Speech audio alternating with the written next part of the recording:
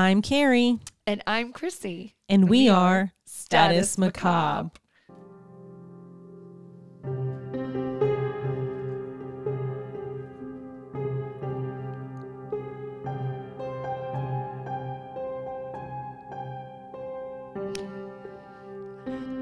Hello, 2022. I know. I'm excited. Happy New Year. Happy New Year. I know, and this year is going to be fantastic. I made a comment earlier to my friend, Pat, and I told him I'm not getting sick in 2022. And he said, well, I guess we're not going to Belize. I guess you're not going. That's you're totally going to get sick. I think we're all going to get Omni something. Is it Omicron? I think it's Omicron. It sounds like a Transformer. Yeah. Oh, it does, doesn't it? Yeah, like I would totally watch that.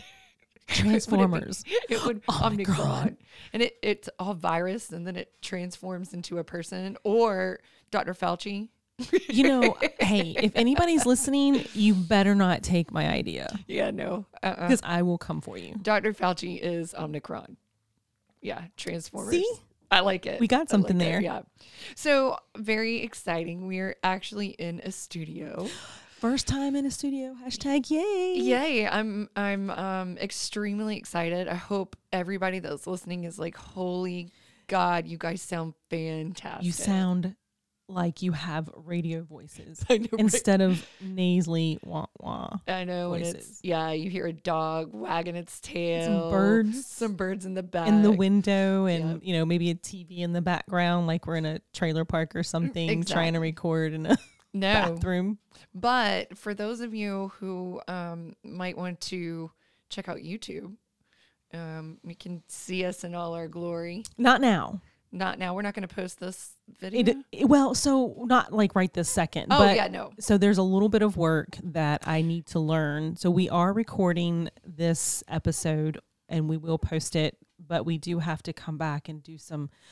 We got to do some tech stuff to it. Yeah, we have to. We the do have to audio be over it. But I do want, nerd-like. I do want to be able to get something there before the end of this week. I just don't know, even in the future, that we'll be able to have them all post at the same time. Oh, yeah. I mean, maybe, but We'll see. But eventually you'll be able to see our smiling faces. Or our, our profiles. I know, I was going to say, We have to turn and smile every now and then. So we took several weeks off to, one, decompress from 2021, to spend the holidays with our family, and to plan out our 2022 episodes, which I'm super excited that we did, because it's like vacation. Yeah, it's refreshing. It was refreshing. And, when we started this whole venture, I did not realize just how much work I did not either. And every time Chrissy and I, not every time, but a lot of the times when we talk, we're trying to figure out how we can do more for less, which is the story of my life. Like, how can we do more for the podcast in less time together? Not that we don't want to be together, but we have so many other things that we're doing. And the podcast is very important to both of us. So it actually has been a blast, but it's been a little bit of a struggle. I think that's fair to say. It's interesting to listen. I feel like we've grown as we've moved forward. So that's absolutely, that's a good thing. So one day we'll look back and go, oh my God, there's first year. I think we've talked about this. Like, we may want to redo several of our year one and maybe pull them all the way down and then repost them later. I don't know. But we do have some fans that really, really love them. And we have some fans that were like, nah. We're going to listen 10 minutes and we're not listening to these people anymore. Yeah, we're finished. Okay, well, and as for, trips and things like that right now, the only thing we have for 2022 is Comic-Con in Vegas in April. Comic-Con. I was like, oh, wow, we have that too? That would be nice. We have CrimeCon. CrimeCon, where my head is at Comic-Con. Clearly. So, but we do want to plan some other things. We have some things in the works. We're just not ready to share anything right yet. Yeah, because what I hate doing, and I know I do this. We do this all the time. Yeah, I don't want to say, hey, we're doing X, and then it's like, what happened? Changed my mind. Psych. JK. We were just floating the idea out Yeah. there. So 2022 resolutions for the podcast is to make sure that when we say we're going to do something, we are more than committed to doing it. Yes. And thank you to everybody that has stuck by us and stuck with us this whole time. So we're very, very thankful and grateful for everybody's support. Yeah. So, And, we did a lot in 2021. We went to Key West several times. Yeah. We had Beer Week in Charleston. Mm-hmm. We went on the crime cruise. Yep. We were busy gals. we had a lot of fun. So Yeah. this year I'm excited. Yeah. And I hope you guys are excited too. They are. I feel it. I know. I can feel it. I've as tapped well. into my spiritual side. I know everybody's We're manifesting. everybody's excited. I'm manifesting for reals. So we're going to go ahead and get into it. Enough chit chat. Yeah. This first episode of 2022 is it's about a guy named David Cam. And this case baffles me. There are a lot of wrongs in this whole scenario. There were a lot of different agendas that I think were being pushed. And it's also just a really scary example of how our justice system can get it wrong. God. And it makes me wonder how often, Say less. that really happens. Yeah. It's scary. It is. It is. So David Cam is your average Joe. Nothing about him, for me anyway, stands out. He's not drop dead good looking, but he's somewhat attractive. I guess he doesn't have a ton of money. And as soon as she says that, I'm google.com. I know I don't find him very attractive, but I mean, I guess you could say he's cute in a boyish sort of way, maybe. And she's wrinkling her nose at me. So, and we don't always have the same, About to find out. same opinion of what's attractive and what's not attractive. We don't. And that's fair. So, but yeah, But when you said boyish, I was like, yeah, he just has like kind of a younger looking face. I can imagine him like younger. Yeah. Now it's like, Yeah, not so much. Not so much. I mean, okay, yeah. but none of us look as good as we thought we did when we were younger. So, but anyway, so he doesn't have a ton of money, nor is he very successful in life to this point. He has made a lot of mistakes throughout, and those mistakes are going to come back to haunt him, and ultimately, I think, will contribute to him being wrongly convicted, and not just once, but twice. For the same crime? Isn't that like a that double jeopardy? Is that not what that's called? Yeah, but you also have the Court of Appeals. So there's, you can be convicted of something, and then, there's some technicality that was going on in, I don't know, during the prosecution's, time up there. They would have to change the charge a little bit, though. A little bit. Yeah, and we'll see this as we go through. But David Cam is convicted of a horrific crime. He's convicted of killing his wife, Kim, and their two small children, Jill and Brad. So just to give you a little bit of backstory about David Cam, he was born in Indiana into a very well-respected family.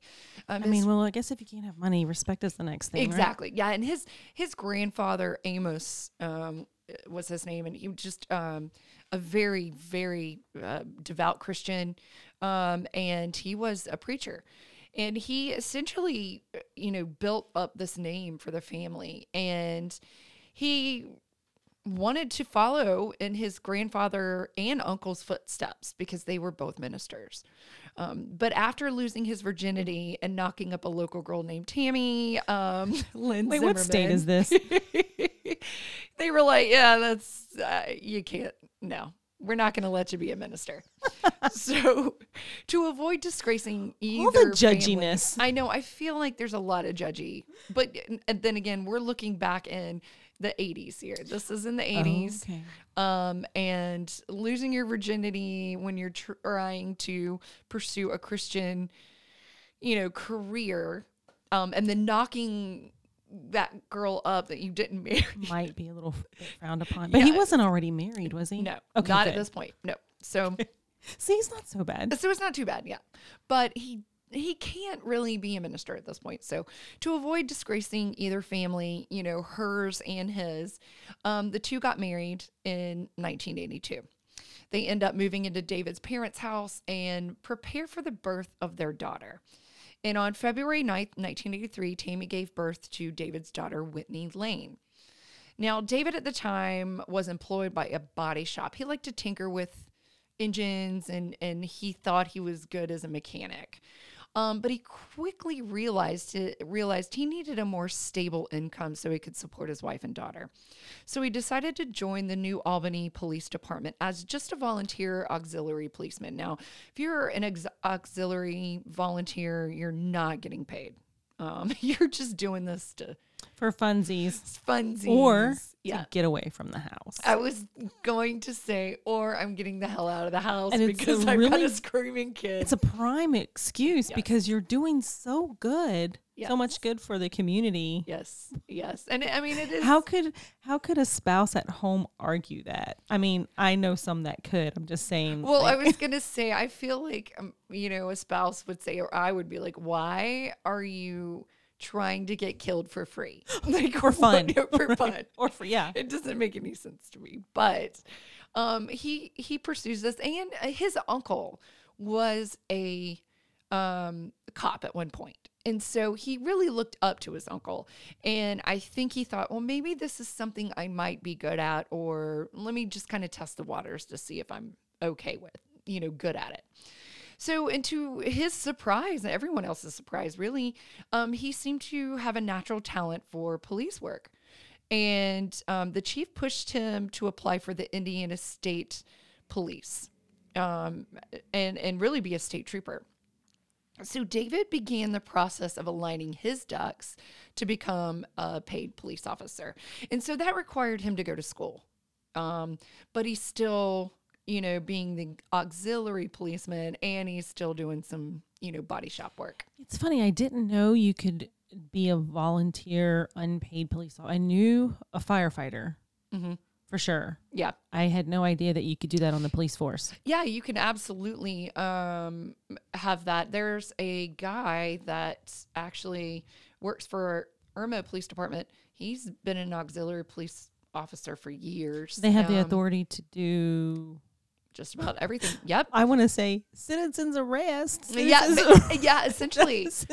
Now, do they have a uniform? Yeah, he has a uniform. Does he have a cop car? Yeah, Ryan knows him very well. Nice guy. Wow. And it was just something that he wanted to do. I'm gonna do. Yeah, I know.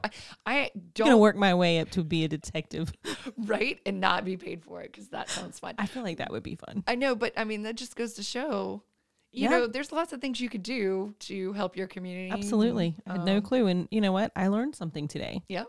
Well, good thing. So, anyway, so he's pursuing this effort. And around the same time, though, his marriage starts falling apart, as it does. It seems that, especially when it's like a shotgun wedding, right? No, those always last. Yeah. So it seems that he and Tammy didn't really have anything in common. And he was really curious about other women. And after all, Tammy was his only sexual experience. So, he's like, I want to sow my oats.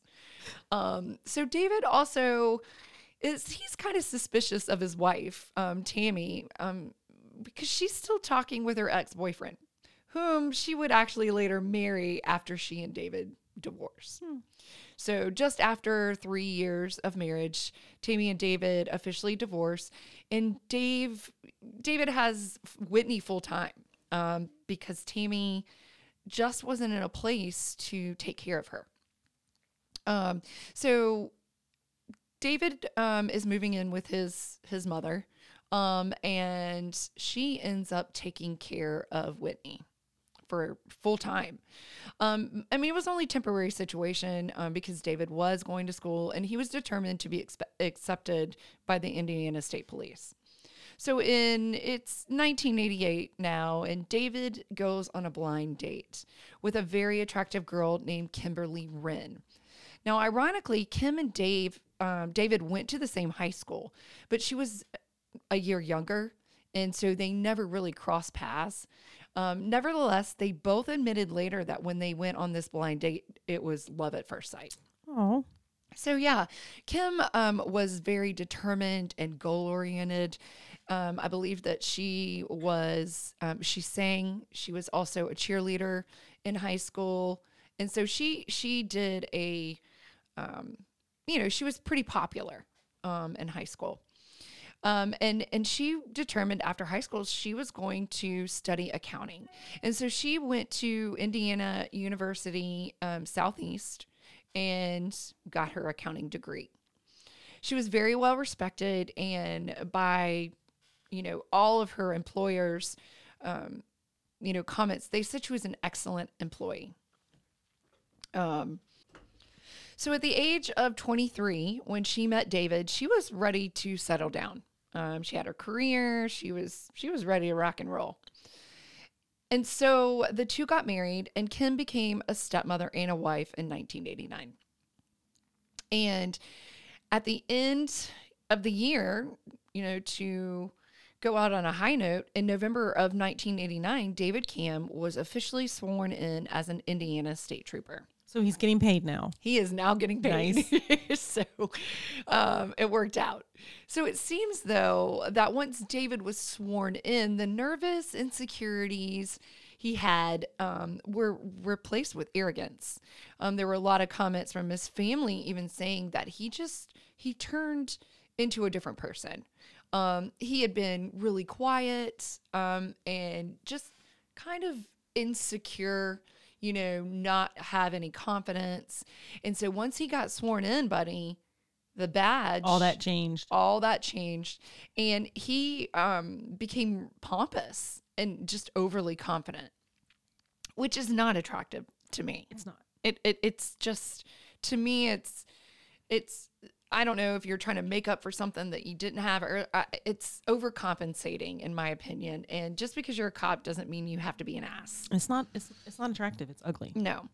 So once he's given the power to arrest people, that kind of really gave him a major boost in his ego. I guess he was like, oh, I know I may be mousy and whatever. And now all of a sudden he's Superman. So, it's kind of like the Clark Kent Superman analogy there. Yeah. But with David's newfound confidence, he starts stepping out on his wife, because now he's thinking I can get some more women. And I don't mean just like I'm stepping out with one woman. Like, okay, maybe my marriage is going downhill and I find this person attractive, and how people do. Well, this man hits on anything and everything that has legs. And he is having sex all over the place with everyone. I mean, women, but I mean, he's... What is that thing? Watch your children, watch your boyfriends, watch your girlfriends. They're killing everybody out here. They're killing everybody out there. That YouTube video, oh my God, that was the best. Raping everybody out here. Right. And so he is having sex with everybody. And he's not alone, sadly. And I know this about cops because I am married to a former cop, but and he secrets out of the bag, Brian. And so, all of your buddies are in trouble, right? And he can attest to this, that state troopers had actually, in Indiana at least, they had a secluded place off to the side where they'd take women and have sex with them, and usually in the back of the trooper's car. So, kind of like they shut a lot of our exits, our rest areas down here in the state, because like 20 years ago or longer now, I think, they became grounds for women to have sex with men to have sex with men. Yep. I mean, you name it. I know. And farm animals, sock puppets, whatever you got. Sock puppets. Several of these. Yeah, I forgot about that. They weren't even full rest areas. They were just like pull-ins with a couple of slips for truckers and cars. And it got so bad in this state, right? Yep. They closed them down. Now, do you remember in the movie Something About Mary, when Ben Stiller goes, he has the serial killer with him and they're talking about the 7-minute abs, and now he's gonna do 6-minute abs. Vaguely. And he's holding this body. Well, Ben Stiller's like, I gotta get the fuck out of this car. So he pulls into a rest area and he goes to pee. Well, he trips over some guy, and the guy in the brush is like, hey man, wait your turn. And so all of a sudden, all these cop car lights come on, and all these people pop up. And there's all these men in the middle of the rest area field. They're all arrested. Yeah. And it's here in South Carolina. Because he says in the movie, he was like, because they turn out, they find the dead body because the serial killer like hauls butt. And Ben Stiller's like, I'm sorry, I picked up a hitchhiker or whatever. Anyway, they discover he's not the one that killed the person that found in his car, and the troopers or the cops, whoever they are, say, on behalf of South Carolina, we apologize for arresting you. We made it. But it just made me think about that because, it's, he pulls into a rest area and all these people are popping up out of the field asking him to wait his turn because I guess he's trying to get his dick sucked. I don't know. But anyway, so I digress. But anyway, so with this boost of confidence, he became extremely forward with women. He also discovered badge bunnies, which my husband has also told me about. And I had to kind of look it up just to refresh my memory on what that is. But it's basically women who want to pursue a relationship with cops. And they just want to sleep or marry a cop. And David took full advantage of this offering because there are women like that. And they just pursue anybody in a uniform. With David's newfound, confidence here, and he's stepping out on his wife, he sleeps with several badge bunnies, and all these other women are in on the game. They start sleeping, and they're sleeping with multiple state troopers, and so there's this game that the troopers are having where they're like, oh yeah, Sally, I slept with Sally last week. What would you rate her as? Like a 3, 4? Oh my God. So they have this whole scoring mechanism and they posted it at the station. And so it's really sick. And I just want to say, if, there are any women out there that are badge bunnies and you're sleeping around, just know you probably have a, rating beside your name somewhere. Yeah. So, well, David is a field training officer, and he has this beautiful young trooper under his wing named Shelly Romero. I apologize. And before long, they are in the throes of a passionate affair, and the affair would continue off and on for over 2 years. So, in 1992, David also meets another woman. So he's starting to overlap women at this point. Yeah. And her name is Stephanie McCarty. Now, Stephanie is a personal trainer at a gym that David works out at, and he strikes up this really close relationship. And Kim finds out at the same time, though, that she's pregnant. So in 1993, he and Kim have their first child. It's a boy, and his name is Bradley. Mind you, he's still got these women. Yeah. Right? He's got Stephanie. Yeah, he's married. He's got Shelly. He's got whatever other badge bunnies he's got going on. And he's married. And it seems like Kim is oblivious to all of it. So David is this proud dad, and he actually tries to make an effort to stay at home more, help out more around the house. But in 1994, Stephanie makes the decision to leave her live-in boyfriend and moves out of the house they share together. Well, David, being the awesome friend that he is, he offers a sympathetic ear before jumping into bed with her. And so they soon start, I guess you would say, dating. And pretty soon he's being very obvious about their affair. He's taken risks that it seemed like he wants to get caught. At one point, he invites her over to his house while his wife isn't there. So they sleep together. That's so bold. I know, at their home. And Stephanie hears a car door and they look out the window and here comes Kim walking up the walk. And so she has to dart out the back. And it's like, okay, this is getting a little bit ridiculous, right?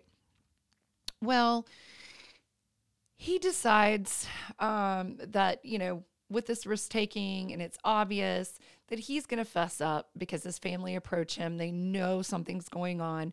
And he tells his wife he's in love with someone else. But to his surprise, Kim also tells him she's pregnant again. And she's 5 weeks pregnant at that. So he's got to make a decision. And he decides to leave his wife and live with Stephanie. Oh, God. So here he is, leaving his wife. She's at home with a small child and she's pregnant again. I mean, what a piece of shit at this point. I'm just saying, I get it. Maybe you're not happy, but damn, your wife's pregnant. At least wait until that's done. Right. And then make your decision. But anyway, so he leaves, he goes to live with Stephanie. And of course, that relationship doesn't work out in the end. And David goes back to his wife and she readily takes him back, which I don't know that I would. I absolutely would not. I mean, you left my ass high and dry when I'm pregnant with a small kid. I can't, I don't know that I'd be able to forgive that.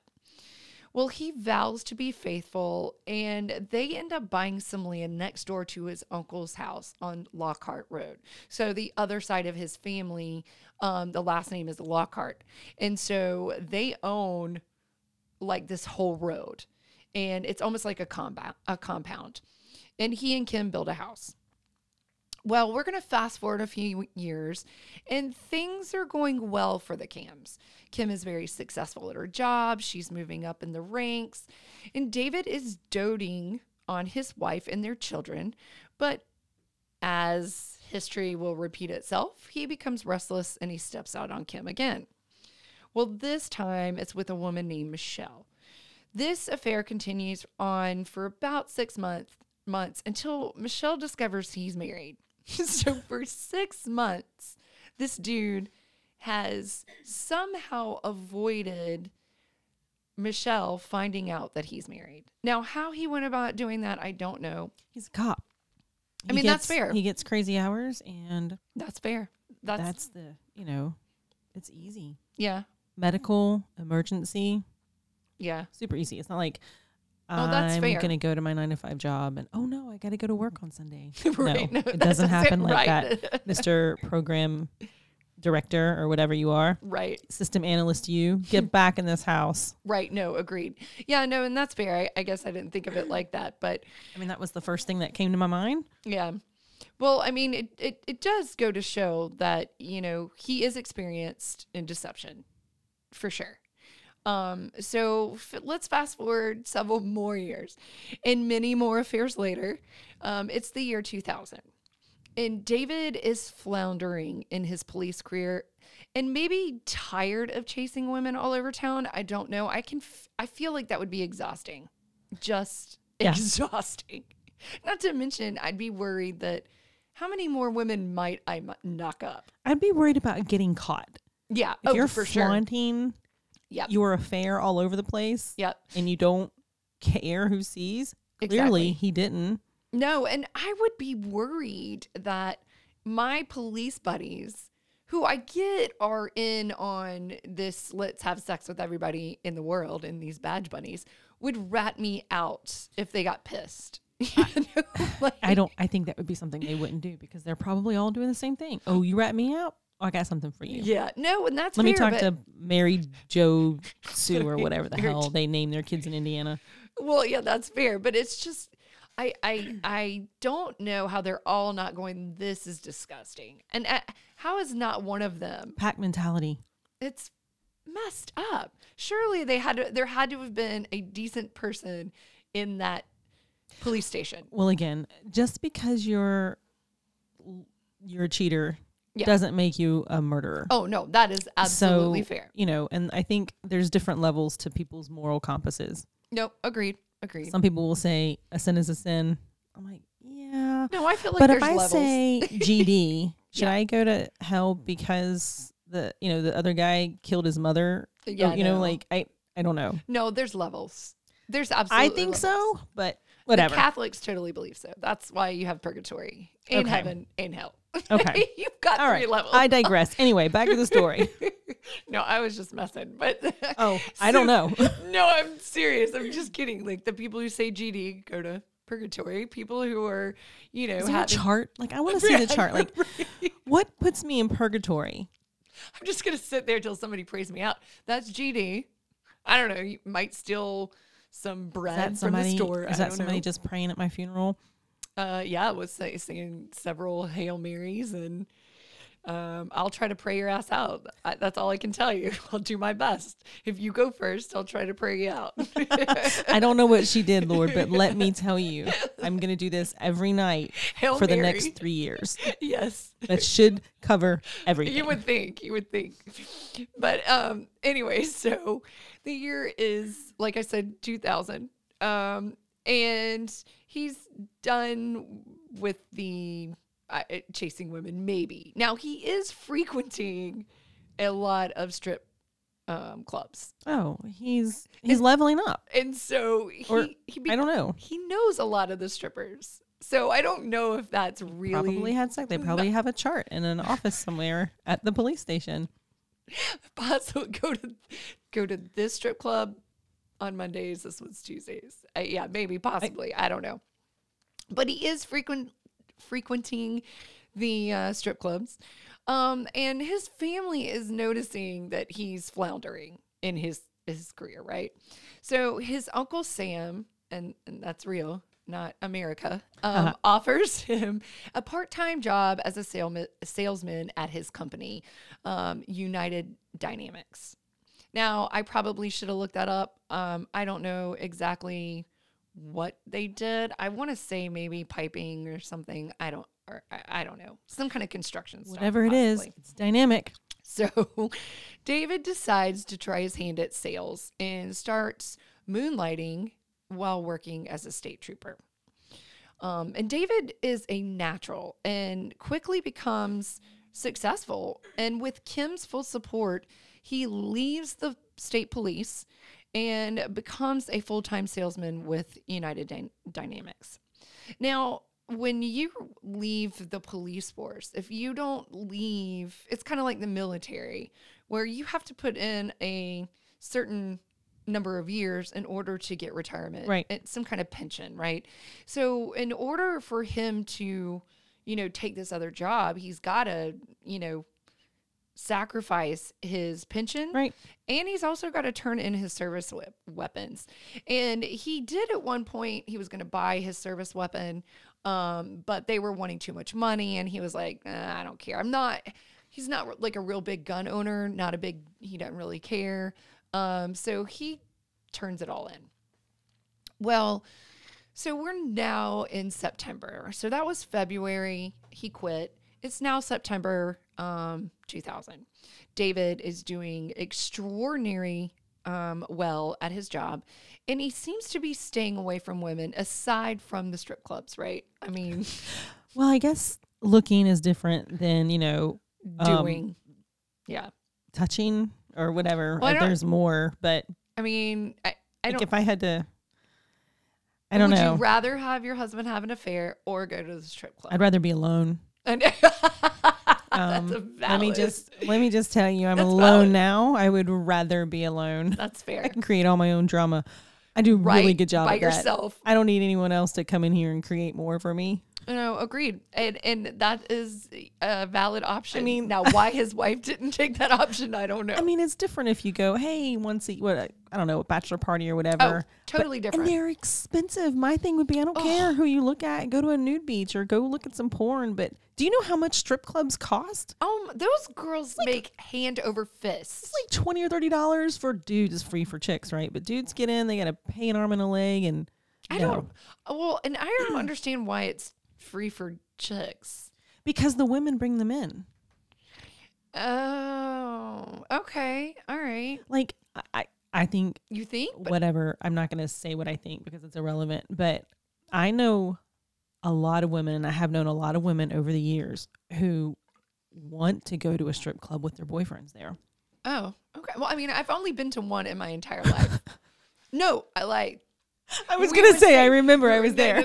No. The second time I went, you were with me, and that OMG. Yeah, guys, just a sidebar. It was hilarious. We go Chrissy to pretty much shut down. We go to Key West. It was like me, Carrie, and her brother. And I'm like, oh, let's try a strip club. Because I think you said someone at work mentioned it, right? Somebody at work mentioned it. Garter. Yes, Kevin. And he's like, Thanks a lot, Kevin. Yeah, I should have recorded this and sent it to you. So go into the Red Garter. It's really cool. So we dart in there. Carrie's like, I don't know why we're doing this. It's just going to be naked women. And I'm like, yeah, I know. Let's go. Let's go. And let's check it out. I'm baffled. 43-year-old, 2 women, like, yeah, let's go to, like, all right, whatever. Plus it was like 4:00 in the afternoon. It was. And probably on like a Tuesday night or something. I don't know. It was. And so we go in there and there's nobody in there. And there was 3 of us, the bartender and 1 stripper who was awkwardly dancing on the pole. Yes, she was. And she kept staring, and I would not turn around because I didn't want to make eye contact. But the one time I turned, she had her boobs and they were giant. And she was just, there were 2 people like in the pit, of the stage. And she was just like hitting their faces with her boobs. And I just remember going, what in the hell is happening? It's like people will say, oh, you got to go to a class. They're all trashy. So yeah, I go, okay, let's just drink this drink and get out. And they were like, are you happy now? Well, in Key West, I don't even know that we stayed because you can walk around with your drink. Yeah, no, so I was I was chuckling on the inside, and I think I was the one that was heckling you, like, turn around, look. Oh yeah, you did. You were like, Chrissy, she's like, she wants to talk to you. Nope. I was like, that was 10 minutes I will never get back in my entire life. Although it was hilarious. It was funny shit. But all right, so we digress, and yes. I apologize. But anyway, so back to our regularly scheduled programming. So anyway, he's still going to the strip clubs. And, but he's doing really well.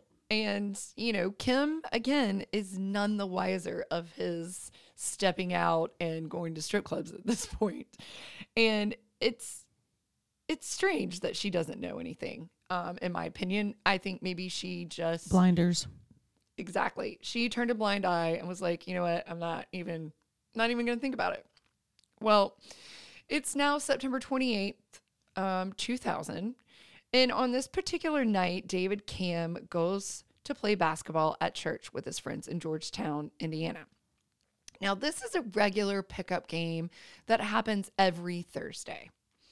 And Kim is in charge of picking up her son, Brad, from swimming practice and was heading home with the kids when he is leaving to go to the basketball game. So he leaves and she's coming home. She's reportedly coming home. So it was reported that Kim was acting strange at the pool that night. She seemed preoccupied and restless. She bounced around a lot that evening and just didn't seem like herself.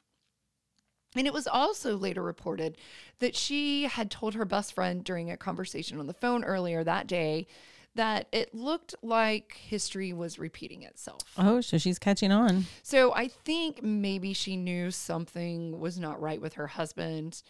And maybe she found some $1 bills, $2 bills. I don't know, but I think she was catching on. Well, when asked, her best friend, Kim's best friend, said she didn't really know what that comment meant because she didn't elaborate, but Kim's best friend definitely believed it had something to do with maybe, David having another affair. So I think there were several people that knew, that he was a dirtbag when it came to women, that is. Well, it's now 20 after 9 p.m. David leaves the church because they have to lock up after the games, and he's heading home to see his wife and kids, helping because he knows, it's getting kind of late and he's supposed to help with bath time, homework, and getting the kids in the bed.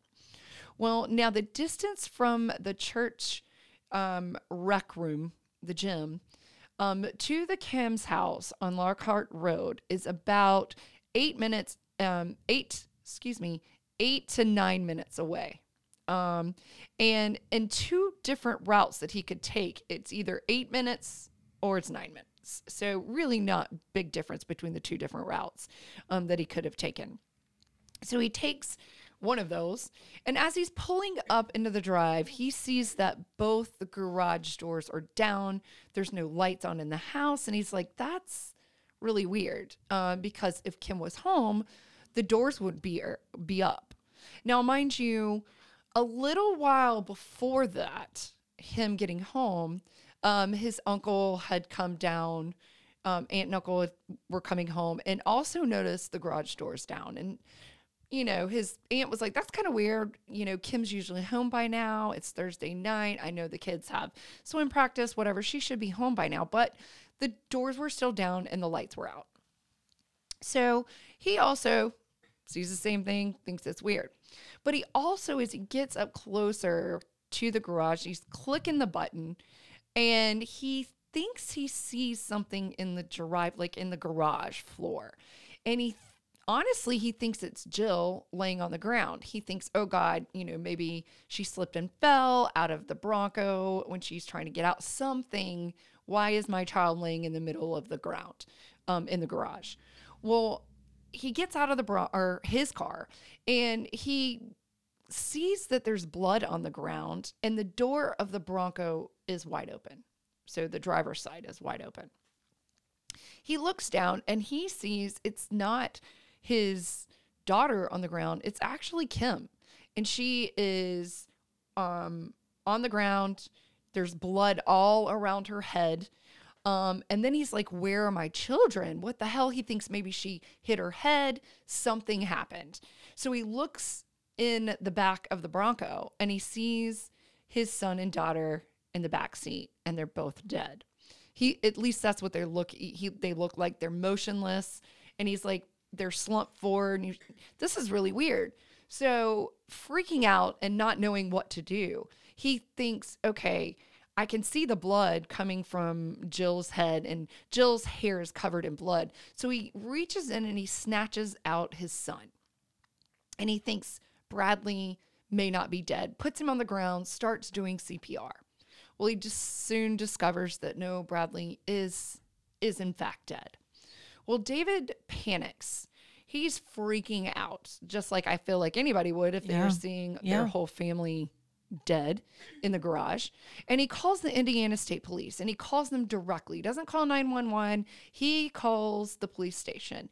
And remember, he used to work for him. He knows these people. And he calls to the station and he's demanding to talk to the post command. And so the post commander would be the one that, notifies everybody of what's going on. And he tells him to have everybody and their grandma get over to my house immediately. And he's telling the police that his wife and kids are dead. He doesn't know what happened, but he's like, everybody get over here now. I want everybody over here. Ambulances, police, fire trucks, get them all over here. Well, they dispatch all these people and they're like, get over to David Cam's house. Well, he also, at the same time, he's running across the street to his uncle's house because, they live in like a compound, who was also a former police officer. And he's just telling his uncle, I don't know what the hell happened, but Kim's dead on the ground. My kids are dead. Did you see anything? What the hell's going on? Well, when the police arrive, they have to drag Dave out of the garage physically because he's just beside himself. Police find Kim on the floor of the garage with a bullet hole in her head and her pants are down and her shoes are off. The kids are also, they've been shot in the head, all three of them execution style. Oddly enough, as I said, her shoes were neatly placed on top of the Bronco, which is odd. Very odd. So no one knew why they were there, but they were on top of the Bronco. There's also a gray sweatshirt found at the scene that was not David's, and it was not from inside the house. So it was nobody that they knew of that owned this gray sweatshirt. But it, along with David's clothes, are taken as evidence to analyze. And David's clothes, mind you, were covered in blood from having taken his son Bradley out of the Bronco, and then, you know, his daughter's hair getting all over him, and then him just trying to perform CPR. So he's covered in blood. 3 days after the murder, they bring David back in, and they want to interview him. They want to find out what does he know, what's going on. Well, police tell David that people are saying they heard gunshots around the time David got home. So we're talking like 9:30. Well, David, he's like, there's no way you could have heard gunshots at 9:30 because I didn't shoot anybody. He's saying that that's not correct. He also tells them the police are telling David that the blood spatter expert that was at the crime scene that night informed them that the blood found on his clothes is from high velocity blood spatter, which would have only happened if David had pulled the trigger that killed his wife. Right. So, of course, David's like, no, man, no, I don't even own a gun. There's absolutely no way in the world that I would have shot my wife and kids. And I was at a basketball game all night. I've got 11 people, as witnesses saying, hey, I didn't leave. I don't know what you're talking about. Right. So the police also accused him of cleaning up the scene with bleach and sexually molesting his daughter. Oh, that took a turn. Yeah. So when the coroner... Do we know how old his daughter was here? Yeah, so his daughter's like 5. Okay. 5 to 7, I think. Little. Yeah, she's little. As far as I'm concerned, that's little. Oh, definitely. Well, I mean, that's not a pinky, but it's little. No, it's not a pinky, but it is. Called newborns pinkies. Since when? Since ever. Is that like a really Southern thing or something? I've never heard of a pinky. I don't know. Nobody else I know does it. They just remind me of little pinkies. You know what a pinky is? Oh, this is like literally out of your own brain. Yeah. Do you know what? Not a pinky, a little pinky, a little baby mouse. Oh, no. Like that I had no idea where you were going with that. I'm like, your pinky finger? How the frick does a newborn baby remind you of a little baby pinky mouse? Oh, okay. Well, I can see where you would correlate those two. Yeah. Okay. Good to know. Anyway, so he made me lose my train of thought completely. So, So, David's telling him that there's no way he killed his kid. And he definitely did not clean the scene or sexually molest his daughter. But the coroner, when she did the autopsy, it notated in their report that Jill's vaginal area appeared to be traumatized, which almost like blunt force trauma, which being that young and having delicate, lady parts at that time. Got it. It would have only occurred, that kind of, trauma would have only occurred if she had been penetrated, by a man. But the coroner also notated that her hymen was still intact. So I don't know. I have questions at this point. But David is emphatically denying that he molested his daughter. Now he's being interrogated by the cops in this horrible crime by his former friends and coworkers. And they're sitting across from him saying, you molested your daughter, you killed your wife, and just on and on and on. And David's arguing and denying. If you watch the interrogation, it's heart-wrenching because he is pounding his hands on the table and he's like, I did not kill my family. I did not, molest my daughter. What would be the reasoning for doing this? Well, they don't care. And they think he absolutely has reason to murder his, wife and kids because there's a litany of things. I mean, let's think about it. he's had a bazillion affairs. And, let's say Kim found out that, she was molested. And Jill was molested, and she wanted to confront him, and he lost it and killed them all. So there's a couple of different scenarios that I think the cops were thinking about. Well, David sits in jail until his trial in February of 2002. So this is the first trial. He pled not guilty. The original theory was that David killed his family as soon as he got home from the basketball game at 9:30. But when the coroner puts the time of death at 7:30, the prosecution has to come up with an alternate theory. The theory they come up with is that David snuck out of the gym in between games, went home, killed his wife and kids, and then came back to church. So think about it. You've got 11 people at this game. You're all kind of going in and out of games because it's pickup basketball. And I don't know, maybe they're playing the whole time. Either way, I think it would be kind of hard to sneak out of a gym and have 11 people not notice. Agreed. I think they did see him the whole time, and they were very adamant that no, David did not leave the gym.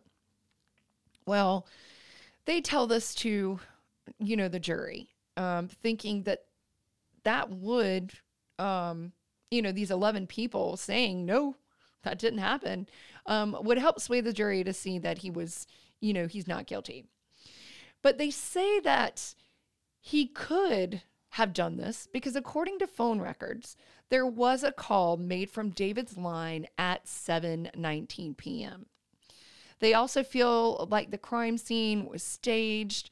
They also used David's tenure as a police officer against him, saying that he knew how to make a scene look real. So, and then lastly, they use his years of affairs against him, telling the court that David wanted to kill his wife and children to be free and clear of that responsibility. And to help support that, the prosecution brings in over a dozen women that David either hit on, had sex with, or had some kind of relationship with while he was married to Kim. So here we are in court, and you've got this line and parade of women coming in to sit down and say, yep, in front of everyone. Yes, I had sex with this man. Yes, I had sex with this man. I mean, how embarrassing, not only for him, but also these women. So they had theorized that Kim likely had confronted David in the garage about Jill either being molested or affairs, and he just offed them. Well, the defense argued that the trauma to Jill's vaginal area likely happened during the attack, and that wasn't David. They also brought in a Verizon wireless expert witness who said not wireless, because I think I had put that in my head for some reason, but it's the year, I guess 2000. So, but it was made from the landline. So this guy comes in, and I don't know what I just kicked, but if anybody heard that whack, I just kicked something. But they bring in this witness who said that David's call says 7:19, but that's not correct. Because in Indiana, there are multiple time zones. There's an Eastern and a Central time. And the call that David made was actually an hour behind what is being reported in the paperwork. And the real time he actually called was at 6:19. And he had called a customer who was having issues with some flooding or something in his basement. So the call really didn't happen at 7:19 as prosecution stated. And again, all 11 people at the basketball game said that David never left. And he had been there the entire time until after 9:30 or 9 o'clock rather. So the defense also shared the theory that the high velocity blood spatter that was found on David's clothes, they believed that this was Jill's hair having been soaked with blood, and, David reaching in to get Brad out of the Bronco had, flung, her hair had been flung, or transferred to his shirt to make it look like it was high velocity blood spatter. Well, I mean, personally, I think that is a very plausible explanation. It does sound like one. So They also introduced the mystery of the sweatshirt to the jury. So it was definitely worth bringing up to the defense. It had blood on it, and they had found that the word backbone was written in the collar.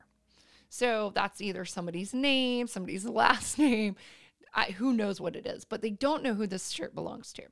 Well, the prosecution indicated that the sweatshirt had been analyzed, and any DNA that had been on the sweatshirt was ran through CODIS, and nothing came back. So it's just like this random thing they put to the side, and they're like, it's a red herring. It's nothing. Well, ultimately, the jury didn't buy the defense's theories of reasonable doubt, and David was found guilty and sentenced to 195 years in prison. Well, fast forward 2 years, and David's conviction is overturned. The Court of Appeals agreed with the defense that the 12 women that were brought in to say that Dave had, sexual relationships with should have never been introduced because they really had no bearing on the case. It meant nothing. There was no connection. There was, it was determined that there was no women out there trying to get, revenge and kill his family. So there's no reason why all these women should have been brought in other than to show David was an adulterer. So David's granted a new trial. So gearing up for a new trial, the defense requests the DNA found on this mystery sweatshirt needs to be rerun through CODIS. So they rerun the DNA and immediately they get a match. Back for a guy named Charles Bonnet. Now, Boney. I know. I have a friend named, her last name is Boney. Yeah, his name is pronounced Bonnet. Oh, my bad. Not Boney. It's Bonnet. Where's the little? I know. I don't know. But he says it's Bonnet. Now, it very well could be Boney. I guess I would too if my last name was Boney. So, yeah, exactly. Fair. So, interestingly enough, though. My name's not Sadie, it's Sade. Sade. Oh, my God. Anyway. So, interestingly enough, his DNA has been in CODIS the whole damn time during the first trial because he had been in jail. But police were so uber focused on Dave saying that he indeed was the killer, they didn't bother to run the DNA through CODIS. So they just outright lied. Prosecution lied. So Bonnet is just a really interesting character. I've listened to a couple of interviews that he's given, and he comes across as really unassuming, but you can quickly tell that he's a liar, a con man, and there's something extremely shady about this guy. Well, his prison nickname, come to find out, is Backbone, which was what was written in the collar of the sweatshirt. Oh, yeah. So he's got like this horrible record of violence against women.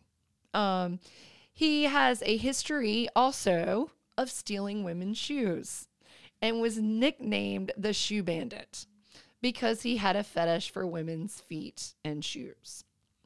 And he had many assaults and had attempted to kidnap 2 women at gunpoint, which he had earned 20 years in the slammer for. And he was then released 7 years later. So, I mean, the fact that you have a foot fetish is weird to me because I think feet are just disgusting. Like, my husband will sit and like clip his toenails, and like just the thought of you touching your feet and when he just touches his own feet with his fingernails. How did we get here? I don't know. It's just gross. I want to like. I just had to throw that out. I'm trying to stop her with my eyes. Like, why are you on this roll? Well, I'm just trying to reinforce the fact that feet are gross. It grosses me out. I mean, I have seen model-worthy feet, but I'm never like show me a muscular chest all day. Right. I know. I'm not going to bed and thinking about, ooh, those feet are hot. I don't, yeah. Again, that's my point, bringing it up. It's disgusting.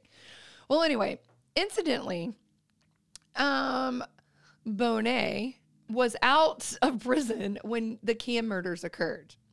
So it was found that Kim had bruises on her feet where it looked as if someone was rough with them. Once again, disgusting. Was he shoving him in the daughter's vagina or something? Is that what he was trying to do? I don't know. Either that or he was trying to rip him off. I don't know. And of course, remember there were those shoes that were placed on top of the car. He forgot them because Daddy's coming home. He had a haul ass. Thank you. And I mean, that's my guess. Well, to me, it aligns with Boney's MO, right? I mean, you're a foot fetish freak. Why you've killed a whole family, I don't know. But I mean, this whole thing aligns in my head with something that he would do. Well, police bring in Bonet, and he does admit that was his sweatshirt. But the reason he says it's there is that he had donated it to like Goodwill and charity, and somebody, maybe David, had gotten it out of the bin and I guess took it home. So that's why it's there. Pure coincidence. Well, he tells police he wasn't there, and then he had no idea, again, why anything of his would be at the scene. But police run prints again, and it's discovered that, there was a palm print on the Bronco.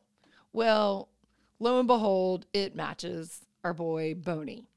Well, they haul him in again because they had let him go after the initial, okay, sure, whatever. It's, your sweatshirt came from the, lost and found at the Goodwill. Now we have something solid. Well, they bring in Bonet, and he tells police that the real reason he was there, and he didn't want to say it originally, was that he was there to bring David a gun. He said he knew David by playing basketball together. So in one of the pickup games, I guess with his friends, Bonet was invited. I don't know. Maybe there's some weird convict group going on that plays basketball. I don't know. But I find it odd that they would have met playing basketball. It's bullshit. Agreed. Well, he and David, again, supposedly strike up this relationship. And David knew of Bonet's past and asked him if he could get him an untraceable gun. So on September 28th in 2000, he meets David at his home, and he brings David the gun. He hadn't intended to be there when the murders were committed, but it just so happened that Kim pulled into the garage while he was there, and David was like, oh, real quick, like, bam, bam, bam, and killed his family in front of Bonet. So in light of a new trial, police arrest both David and Bonet for linked charges. So they think they're in cahoots together. And they don't once think that, okay, this Bonet guy could have done the whole thing. They literally think that David is involved with Bonet. So during the second trial, which begins in January of 2006, the prosecution presents to the jury that while Bonet may have assisted, he wasn't the killer, and point to the high-velocity blood spatter, again, that was found on David's shirt. How could that have gotten there if he wasn't the one that actually pulled the trigger? So goes the second trial.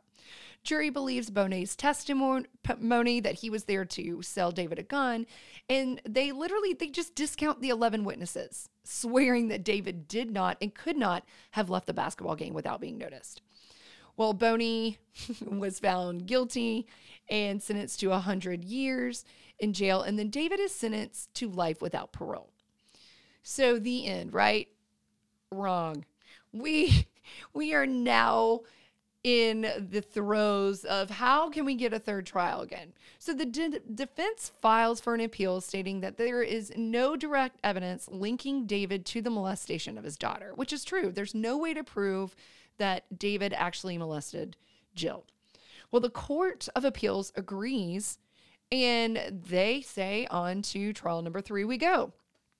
So it's now 2013. And this time prosecutors said that David stood to gain $150,000 in Kim's life insurance. So now that's why he killed his wife. And what kills me, it just keeps changing. Like, in my opinion, if I'm going to arrest somebody and I'm prosecuting them, that reason for being arrested and the motivation shouldn't change 3 damn times just to fill and fit a narrative. Well, this is a clear case of police officers not following evidence. Agreed. If they're trying to fit the evidence into their story or their agenda. 100%. Well, Bonet accuses David that David was trying to shoot him after he shot his family. And Bonet is the star witness for the prosecution at this point. But when David went to shoot Bonet, the gun jammed. So David runs into the house. Well, Bonet, not knowing what David was doing in the house and assuming he's going to look for another gun to shoot him, panics. And he's kind of running around the garage, spreading his DNA everywhere. And he looks at the dead bodies in the Bronco, sees that Kim's shoes are on the ground, and places them on top of the Bronco. Now, why? 2 things. Why somebody would do that, I don't know.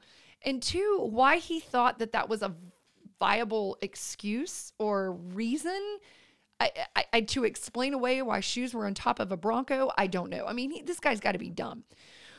Because I would look at you and go, what the hell? That's just not normal behavior. The last thing I'm thinking about when I'm trying to run away because somebody's going to get a gun to kill me is putting a pair of shoes on top of a car. So he says this, which again makes no sense. And he has no explanation as to why his sweatshirt was left at the scene when they ask. So why is your sweatshirt at the scene? Well, I don't know. I mean, did you get hot while you were giving him the gun and had to take it off? I mean, makes no sense. So he also denies touching any of the victims, even though touch DNA was found on both Jill and Kim. He's all over the place spouting lie after lie. And the defense at this point is loving it because they're like, they are just proving our case that this guy is a full-fledged liar. Well, his DNA was found on Kim's underwear and shirt, also on a broken fingernail, which was Kim's, I guess, from him wrestling with her, and then on Jill's shirt. And while on the stand, he wasn't able to really describe it all when the defense was like, okay, well, what was David Kim wearing that night? And could you explain what David's car looked like? What was he driving? Something. And David was driving a company van that night. So that would have at least been. That would not be something that you would forget, I would think. Was it a car? Was it a motorcycle? Exactly. It was a van. Was it a horse? What happened? Yep. And he couldn't recall any of that. He could not recall any of that. And again, doesn't remember what he's wearing. And I'm sorry, but if somebody's trying to kill me and something horrible happened that night, I would know exactly what the hell that person had on. Yeah. It would be something that was etched into my brain forever. Well, the prosecution also, they're not playing fair either because they have to confess that the blood spatter expert wasn't really an expert. So these people that are like, oh, there's high velocity blood spatter all over your shirt, and this expert is saying that, they have to confess, yeah, that was just a crime scene tech who gave his opinion to the police. It wasn't an actual expert. And this expert had been on the stand. This was a Dexter. So this is perjury. Just perjured himself. And he's like, yeah, no, I'm not really an expert. I'm just a crime scene tech. Was he on the stand for the first trial? And he said, oh, okay, yeah. And then he says, no, I'm just a crime scene tech. Mm-hmm. So needless to say, that detail should have been something that came out in the original trial because, there are a lot of juries that take, a lot of clout in what experts say. Because if there's an expert saying, okay, this really is high velocity blood spatter, I'm thinking then there's no way he didn't kill his wife. No way. How would that have gotten on there? Well, again, not an expert. So after 10 hours of deliberation and $4.5 million later, after 3 trials, David is finally acquitted and found not guilty in all charges. And I just got chills because this man has been in prison for 16 years. Yeah. And 13 years. It's awful. It's horrible. You have been accused of not only killing your children and your wife, but molesting, also in cahoots with a convict and a killer. Like, David's name has been dragged through the mud. So David gets out of prison. He's attempted to sue the state for false arrest, but it was later dropped as the state at the time did have probable cause to actually arrest David. So he didn't really get anything out of that. But in the end, David's free. He's a free man now. And he was recently just exonerated, 100%. No longer not guilty. His entire record has been wiped clean because he was fully exonerated from everything that he was accused of. But sadly, Kim's family and parents still believe that David did kill both Kim and his children. I think people are idiots. So that relationship will never ever be repaired. Right. Yeah. But and it's a sad case because, again, I know this happens. This has to happen. I mean, we're all human. Cops make mistakes. Prosecutors make mistakes. But, to me, there are very blatant mistakes that were made in this trial just so that they could say we're done. Yeah. It's sad. It is. And you've spent $4.5 million of the taxpayer. Tax if I was a taxpayer in Indiana, I'd lose my damn mind. Exactly. And it's crazy to me that you spent that much money on 3 trials. And to re-prosecute somebody that was 100% not guilty. Right. And they should have figured that out in the first time. I agree. And so it's really sad. And I think it's important to bring this kind of thing to light so it doesn't continue to happen. 100% agree. So that's the case of David Camm. I hope he is living a good life at this point. I don't know. Maybe he's having sex with all the women in the world now. I don't know. He's not hopefully, asked me. Hopefully he's calmed his oats down a little bit. Well, it just goes to show, you do some dirty ass shit, and I don't think he deserved it. He didn't deserve that for cheating on his wife. But it can absolutely it contributed because they didn't have it. No, it didn't. Why did it contribute to it? Because all those people, all those women that they drug in to say, yeah, I slept with him, I slept with them, it's proving just his bad character. I think without that. Because the second trial, they still convicted him in the second trial. I think without that, he was going to go to jail too. You think? Well, but personally, I do. The second trial was, they said that those women shouldn't have come in. He still got convicted, but exactly. I don't think it would have mattered that police force wanted him. They had him pegged for that. No, agreed. Yeah. Well, anyway, so that is this week's case. I hope you guys enjoyed it.